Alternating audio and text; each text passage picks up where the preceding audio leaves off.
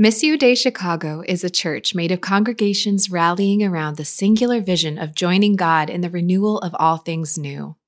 If you like what you hear, stay tuned for more information. What's in Jesus' name we pray, and all God's people said, amen. Amen. Chris is going to read the scripture for the day. Good morning, everyone. Today we are reading from Luke chapter 1, verses 46 through 55. And Mary said, "My soul glorifies the Lord, and my spirit rejoices in God my Savior, for he has been mindful of the humble state of his servant. From now on, all generations will call me blessed, for the Mighty One has done great things for me. Holy is his name. His mercy extends to those who fear him from generation to generation. He has performed mighty deeds with his arm. He has scattered those who are proud in their inmost thoughts. He has brought down rulers from their thrones, but has lifted up the humble. He has filled the hungry with good things, but has sent the rich away empty. He has helped his servant Israel, remembering to be merciful to Abraham and his descendants forever, just as he promised our ancestors." The word of the Lord. Thanks be to God. Thanks, Carissa. Today we're talking about Mary's song. Many people know it as the Magnificat. And so we're going to be talking about Mary this morning as one of the women mentioned in Jesus' genealogy that was all leading up to Mary. Suzanne taught on the story of Ruth, and Christine taught on the story of Tamar. And today it's all kind of leading up to this story of Mary. So today I want to talk about what does it mean to have upside-down joy? What does it mean to have upside-down joy, or you could call it subversive joy?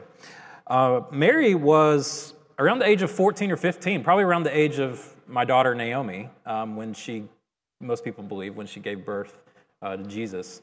Now, Mary is, I don't know what kind of background you come in. I don't know what's in the room here. I don't know if you came from a Catholic tradition where everything was about Mary, and it was just like, Mary, Mary, Mary. And now you just hear Mary, and you might be, your body might start to tense up because it brings up some memories. And so if that's you, I'm pray that you're able to, excuse those triggers. Others of you, if you're a Protestant, way underappreciate Mary often. But you got to think about the first few centuries of the church had this fascination with Mary, and you have to wonder why. What's under the subconscious of that? And I think it's because Jesus represents God's Son. He is the divine Son, and Mary kind of represents what it means to be human. She is the first to receive and carry the life of Jesus.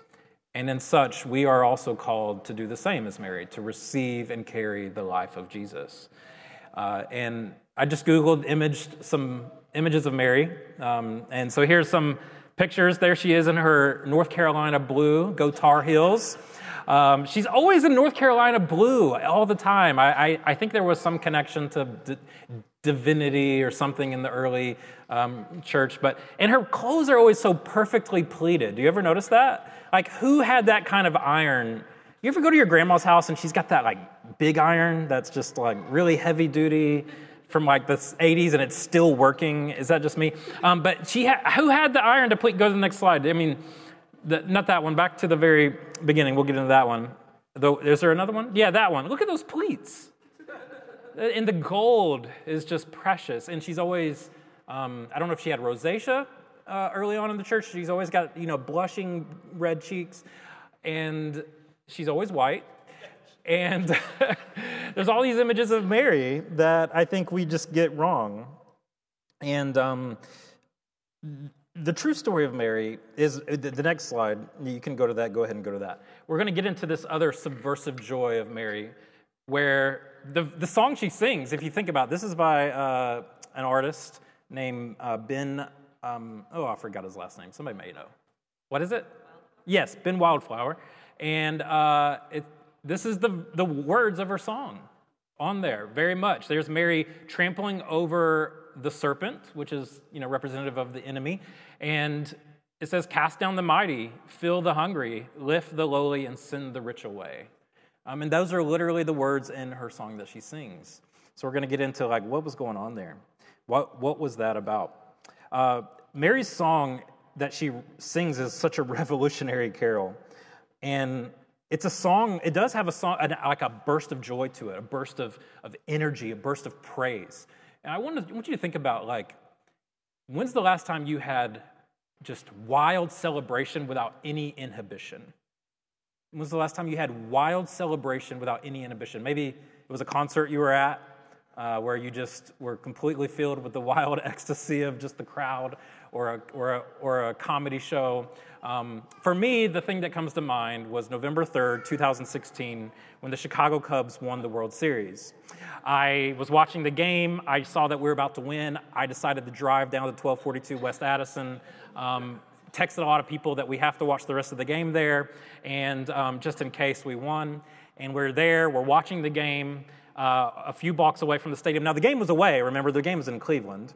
And they win the game, and we go wild. I mean, we're flipping over couches. I did one of these things. Like, we're just like hugging and wild. Like, we're just going crazy, tackling each other. We go out into the streets. I don't have the photo of me, but I'm there with, this is one of my photos, but I just wanted you to see the crowd. I mean, this filled up out of nowhere. Everyone's there. The Taco Bell sign is going down. People are climbing on top of the Taco Bell that used to be there on Addison. The whole experience was just wild. Wild praise, wild joy without inhibition. And I think about the church often that we don't really experience that as much in the church, or much so in our own lives. And so I want to talk about subversive joy. Now, back into Mary. Why did she sing this song? Remember the story. She's met by Gabriel. He tells her the news. You're going to give birth to the Messiah, Emmanuel. And she says this beautiful phrase. She's first afraid. She is filled with fear. But then she says, let it be unto me. Let it be unto me. So her and the Beatles learned something very key early on, which was we're all stuck in fear. And if you notice, anytime an angel appeared to anyone, they were stuck with fear. And usually the next response is inadequacy. I can't do this. I'm stuck. And I don't know about you, but if you ever felt in that feeling of stuckness in your life, where you feel stuck and you can't get through to the next thing, and you're like trying to figure out, what is the next thing? How do I get out of this mode of stuckness? And I would say that stuckness, I agree with Edmund, I forgot his last name. He's the family systems theory guy. He says that all of this stuckness is a result of fear and anxiety, and that you can't think your way out of being unstuck. The way to get unstuck is often through play, adventure, and through imagination, and through risk, and which is faith. And I think Mary got that. I think she experienced that fear. Most people felt stuck and unworthy, and yet she comes to this resolve of, let it be unto me. I will go through with this. And she rejoices in the moment. She rejoices at this moment. Now, she gets this news, and then she travels 70-mile trek where she lived to where she would end up. Mary was a part of this group called the Anawim. If you ever want to geek out, just type in Anawim research paper, PDF, and just go crazy, because it's an interesting group of people. The Anawim were the poorest of the poor of Israel. They believed that they were one of the faithful remnants left, and that they were the true faithful Israel. That all of the rest of Israel has gone astray, but they have been faithful to a life of simplicity and poverty, and that the Messiah would come through them. So if you think about this belief of Mary, this amazing act of Mary, that wasn't just birthed in isolation. Like, she was a part of a community, right? Like, and I think that's really important. Like, the song of joy that she sings, this place of gratitude and appreciation and let it be so, this a place of surrender. It wasn't birthed in just like character development, professional development. She didn't really, we have nothing to know about her character. It was birthed in the context of a community that was continually teaching this aspect of what it means to be faithful. And I think that's really important, that if you're going to find joy, it comes from the context of belonging locally. It belongs coming locally to a community. And she had 70 miles to ponder this message. You're going to birth the Messiah. Now, I mean, think about all that she's pondering. I've been thinking about this song, and I just think it's crazy.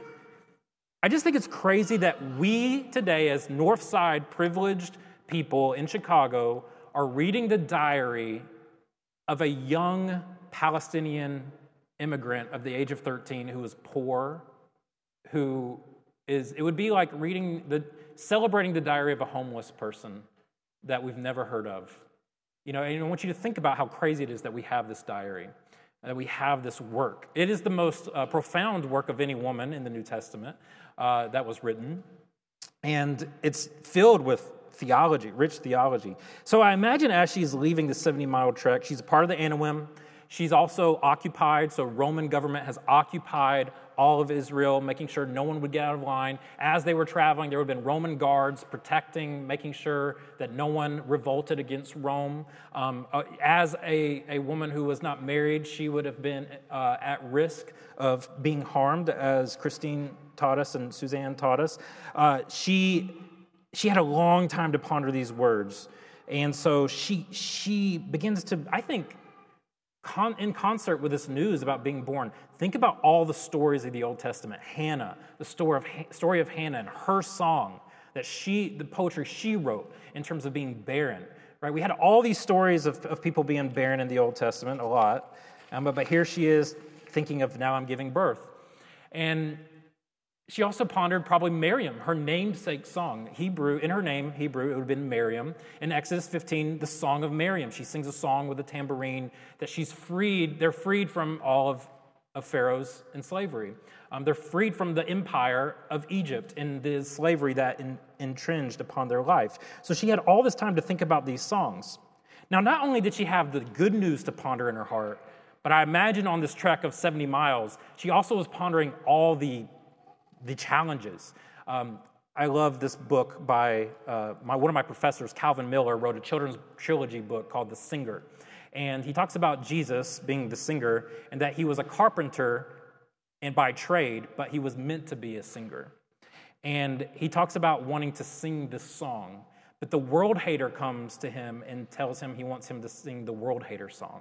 And I imagine Mary on this trek for 70 miles, just the world hater, the enemy, coming to her and saying, here's the song I want you to sing. Here's the song that you need to sing in your heart. Did God really say that you would give birth to the Messiah? Like, are you delusional? Do you really think you, the Anawim, the woman of poverty, is going to birth the Savior of the world? Are you crazy? Look back all throughout history. I mean, they named Noah because he was going to be the hope of the world. And look what happened to Noah, okay? He died with all the animals, think about all these lies, all these scripts that she would have also been entertaining.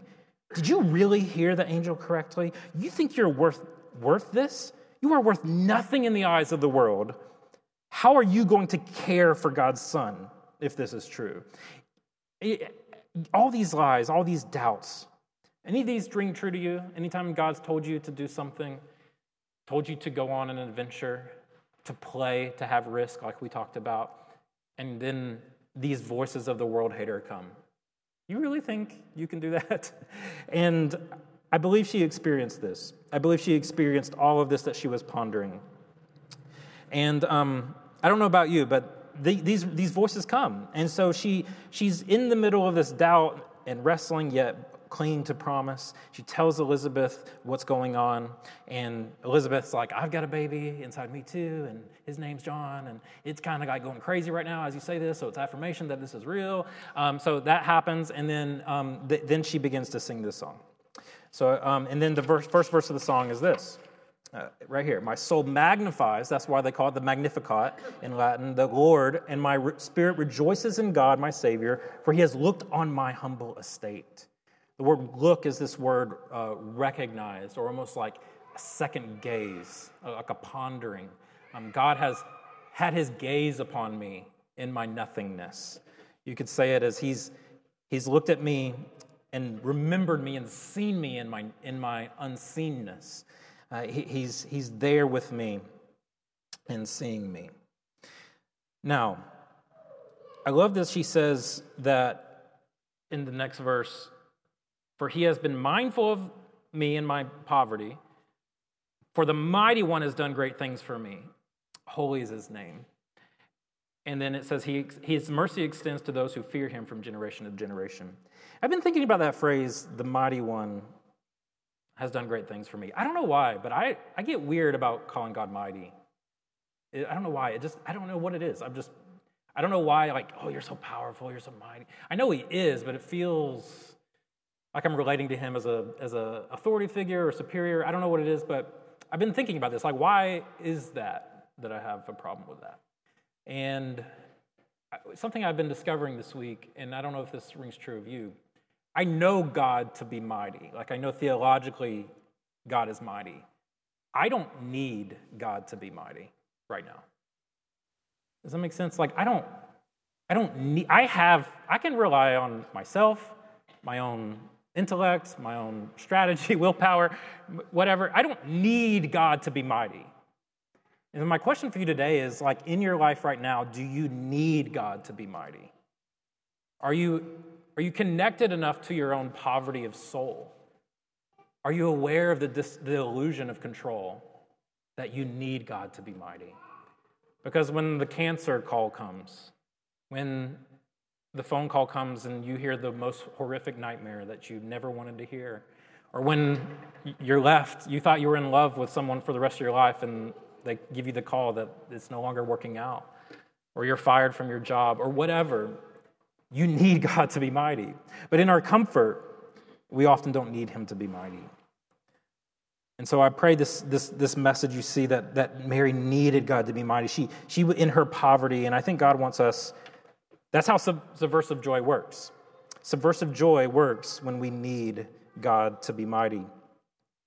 Now, there's this beautiful thing that's going on here, and a truth that I've been pondering is wherever the kingdom of God breaks in, there's an outbreak of joy.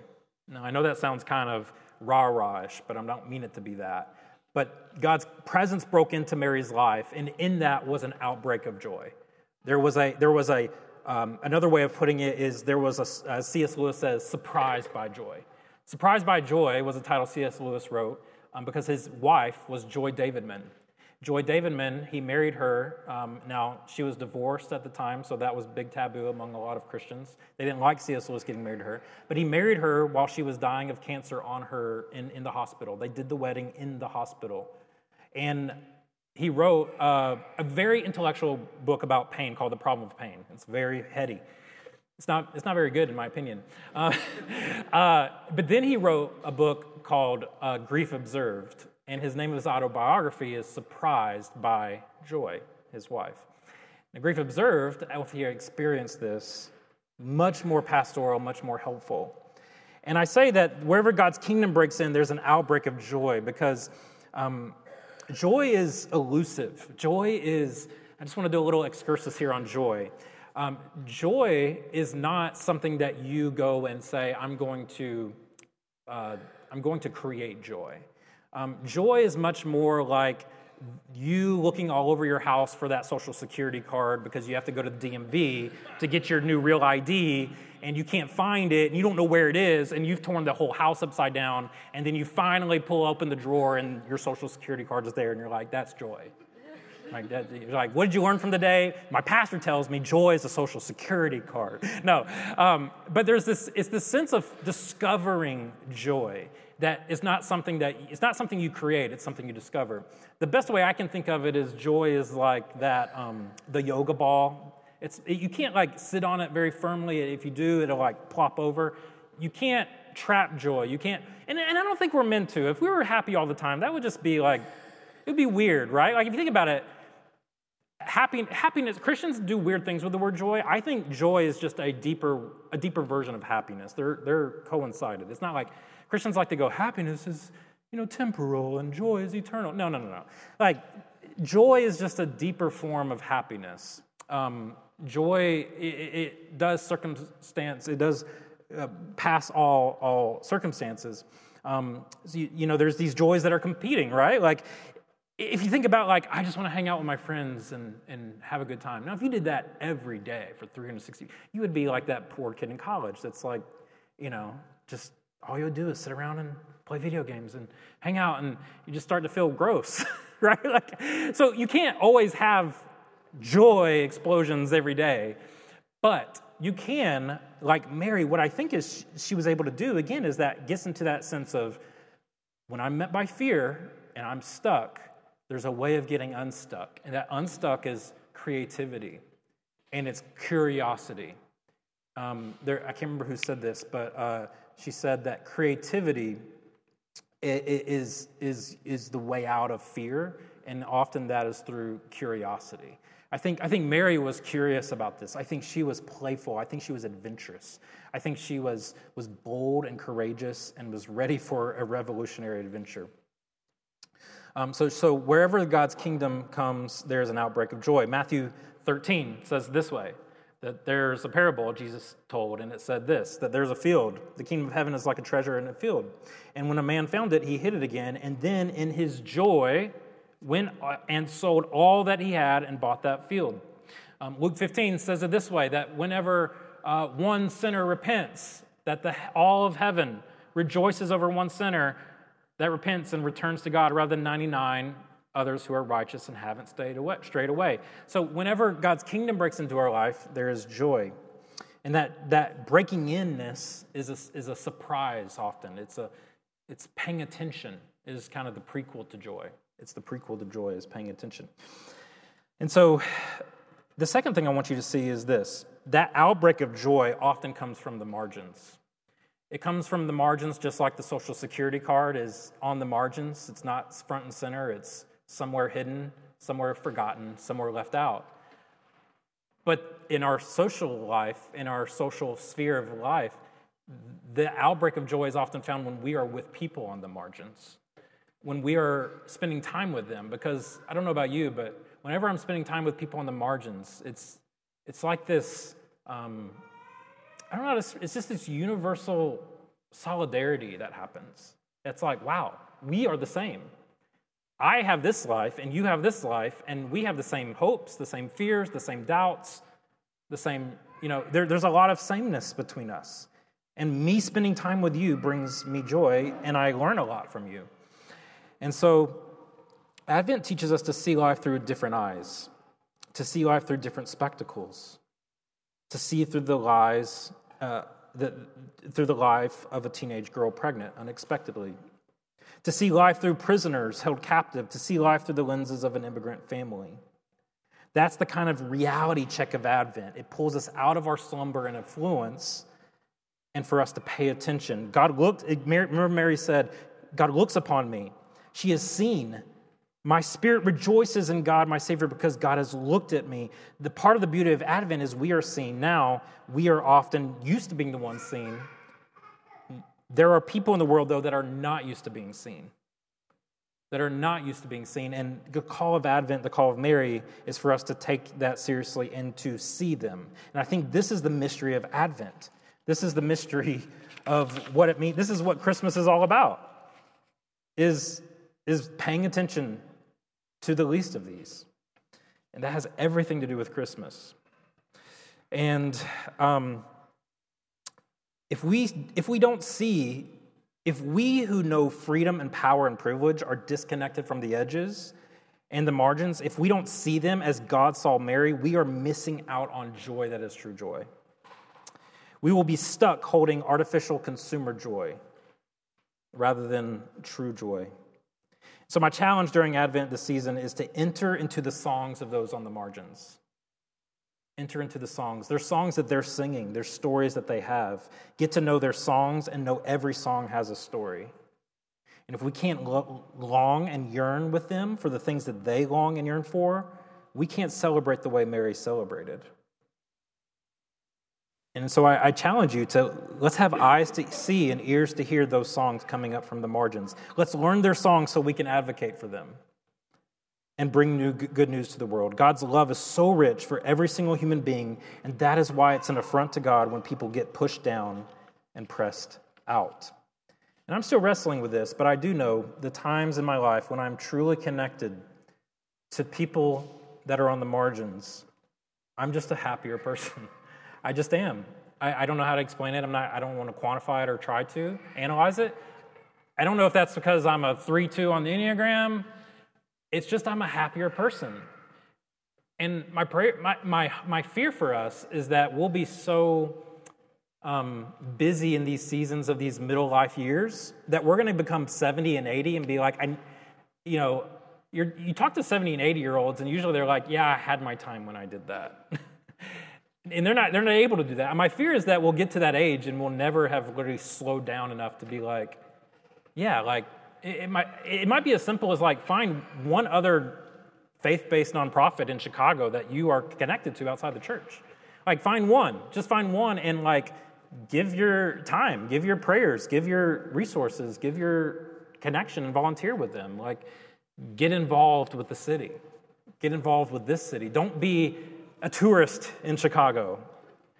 Be a stakeholder here. Be one who opens doors for others. And so I love this other thing too. I want to say Mary's name, Miriam, means rebel. That's crazy. Can you imagine her parents being like, we're the poor Anawim, and Rome is occupying us. I'm going to name my daughter Rebel. That's gutsy. That's ballsy, if I can say that. That's just like crazy. And naming your daughter Miriam Rebel when you're occupied by Jews and not free, I believe this is the call of this defiance, the defiant hope that we're called to have as Christians. Real quick, one more story, and then I'm going to be done. There's a book called The Cellist of Sarajevo, and it's a story about when Sarajevo was under siege and under war, much like Gaza is right now. Just in real life, just all of Sarajevo was just filled with rubble, and there was a cellist that went out for 22 days and played a song in his cello every day in the middle of the rubble. And it was just this beautiful, like, contrast. And it was this thing that gave the people hope, that they would be in the midst of their rubble, they would be in the midst of their suffering, and they would say, I long for another world. I long for another kingdom. I need an imagination for another hope. And this cellist playing this beautiful song would begin to create that. It would not only long for another world, but it would be like, I want that world to come here. And when we as Christians live into this subversive joy, we paint that kind of defiant hope for others and say, wow, I want that to come here. I want that kind of life to come here. So how do we catch this song? How do we catch what is stirring in God's kingdom? How crazy is it to imagine this? This is one thing that's been blowing my mind as I meditate on this. When Jesus was born, he had to be sung asleep, right? This is probably the song that was sung over Jesus' life every day as a lullaby. Every day as a mother singing this song. So let's read what was sung over Jesus, potentially, if we could just use our imagination. Probably true. Go back to the slide again. My soul glorifies the Lord, and my spirit rejoices in God my Savior. For he has been mindful of the humble state of his servant. From now on, all generations will call me blessed. For the Mighty One has done great things for me. Holy is his name. His mercy extends to those who fear him from generation to generation. He has performed mighty deeds with his arm. He has scattered those who are proud in their inmost thoughts. He has brought down rulers from their thrones, but has lifted up the humble. He has filled the hungry with good things, but has sent the rich away empty. He has helped his servant Israel, remembering to be merciful to Abraham and his descendants forever, just as he promised our ancestors. So how do we catch the God song? What did Jesus do when he lived his life? When he began his ministry, what did he say? I'm here. My ministry is to set the captives free. My ministry is to bind up the brokenhearted. My ministry is to feed the hungry. My ministry is to give sight back to the blind. Bless you. Jesus' life went on, right? And he died this painful death. So there was this time where Mary probably couldn't sing this song. Her son is dead. What? Like the only people who are casted out are his disciples that were supposed to be following him. Is God mighty? In that moment, she had to be wondering, is God really mighty? What kind of God would allow his son to be beaten, falsely accused, and spat on? And now the proud, who are supposed to be sent away, Caesar, Herod, they're all safe in their seats of power. Is God mighty now? She probably heard that voice say. I thought, you really believe? Did God really say this is God's son? Probably crept into her mind. That world haters said that again and again. Is this really true? And so he finally, Jesus in his death, crushed the head of that world hater that was whispering to Mary all along and rose again to new life. Did God really say? Yes, he did. And is God mighty? Yes, he is. Do you need a God who is mighty? Not do you believe him to be mighty, but do you need him to be mighty? Do you know your poverty? Do you believe in the illusion of control, or have you remembered that we're all going somewhere? We're all going home. So let's be gracious with one another, because we're all just walking each other home. We're all going in the same direction, and we all need God to be mighty. Amen? And let's pray. God, we come before you today just remembering this subversive joy. I know that there's a lot of things brought. I pray that you put all these pieces together for us in a way that makes sense. I know a lot of things were said, but I just want to give you a moment of silence. What had your name on it this morning? Was it feeling stuck?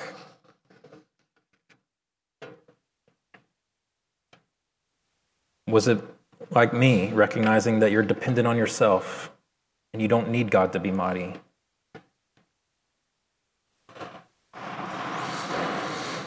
Was it the call to being with those on the margins, knowing that there's joy that's truly joy there? Or was the big takeaway just that we would have wild celebration without inhibition, that we would praise God for all of it?